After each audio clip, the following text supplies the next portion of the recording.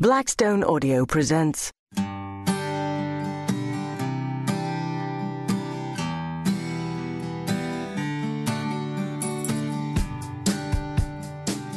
"37" by Maria Beaumont.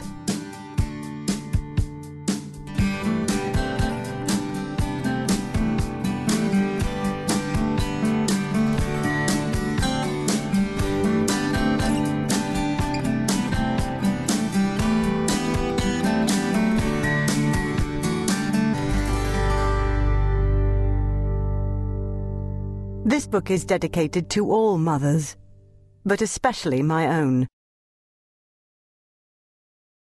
37. When we were young, very, very young, 2 or 3 years old young, what we looked like was of no consequence.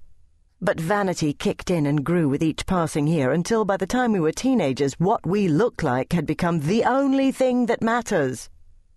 This state of mind, by the way, was triggered by the very same hormones that were simultaneously pebble-dashing our faces with acne, which felt then like the end of the world, but now just seems pointlessly cruel.